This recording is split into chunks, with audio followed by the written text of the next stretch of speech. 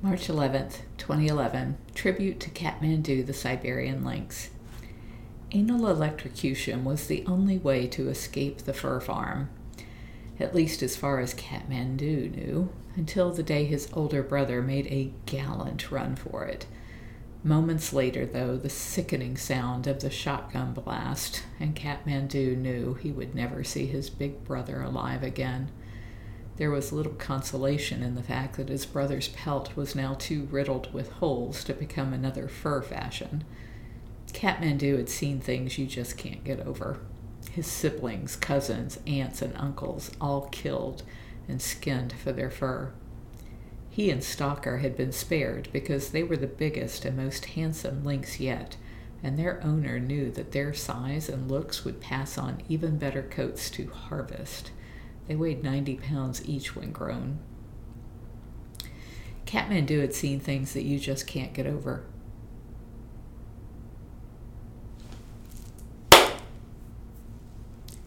When we arrived in 1993, Kathmandu was only a year old, but he had seen the inhumanity that man was capable of and would never forget it.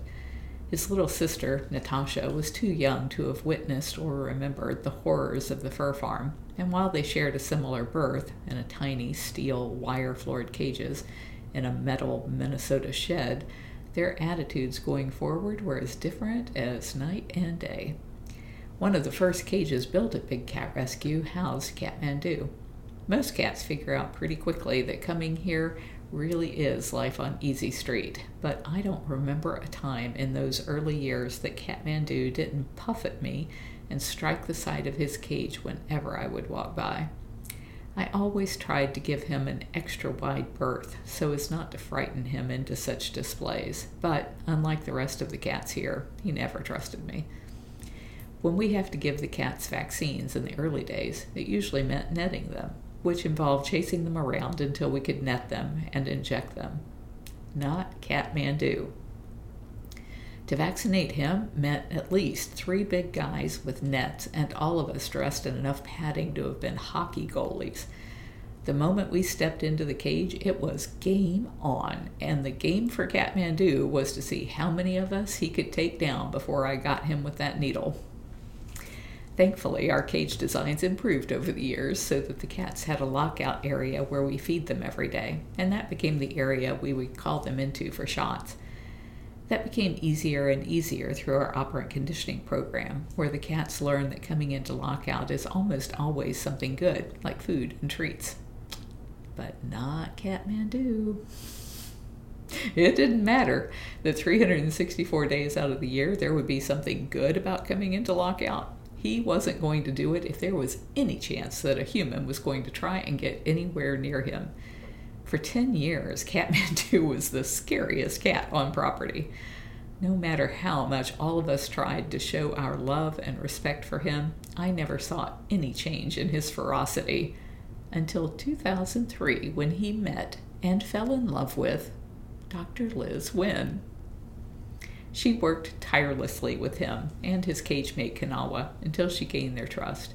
I didn't see how she initiated operant conditioning with them, but was just stopped dead in my tracks one day when I saw the result.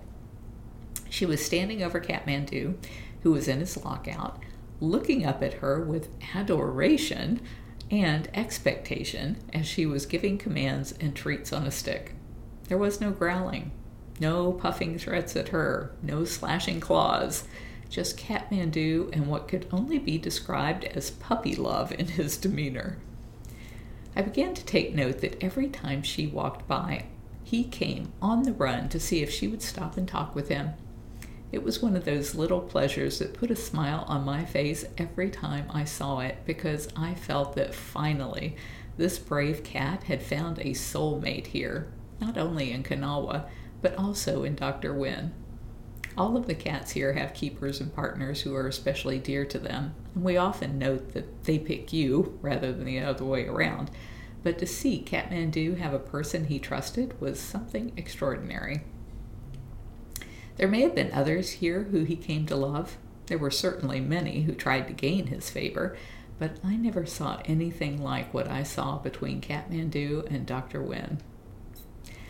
There is a lot that love can do, but it can't stop the ravages of time. When keepers reported that Kathmandu had his third eyelid up and was unsteady on his feet and drooling, we knew something was wrong. For the first time in 18 years that I have known Kathmandu, he didn't rush over to threaten me when Jamie and I went to check on him. Over the years, his arthritis had become so bad that he was on 2 strong painkillers both night and day.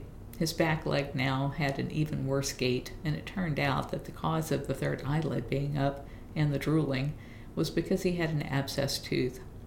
His kidney values 6 years ago had not been good, but now they were really bad, and at the age of 19, they were only going to get worse.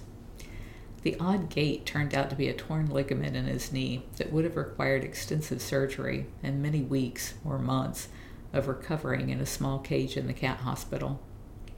There was no way that Kathmandu would have been able to withstand the fear of such tight confinement, as it would have been just too much like the fur farm cage of his youth.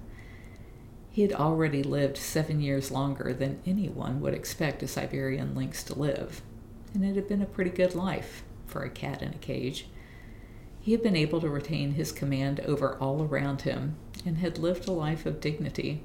He had made a friend in a vet who would now ease him over into the life beyond the walls of his cage. He had taught us all how awful the fur industry was by his refusal to ever forget those who were not as lucky as he, Kanawha, Natasha, Willow, Apollo, and Zeus were to escape. We will never forget Kathmandu, and we'll never forget why we endure the trials we suffer to end the trade in these great cats as pets, props, and for their parts and fur. If you're enjoying these, please like it and share it. That would be really awesome. Thank you.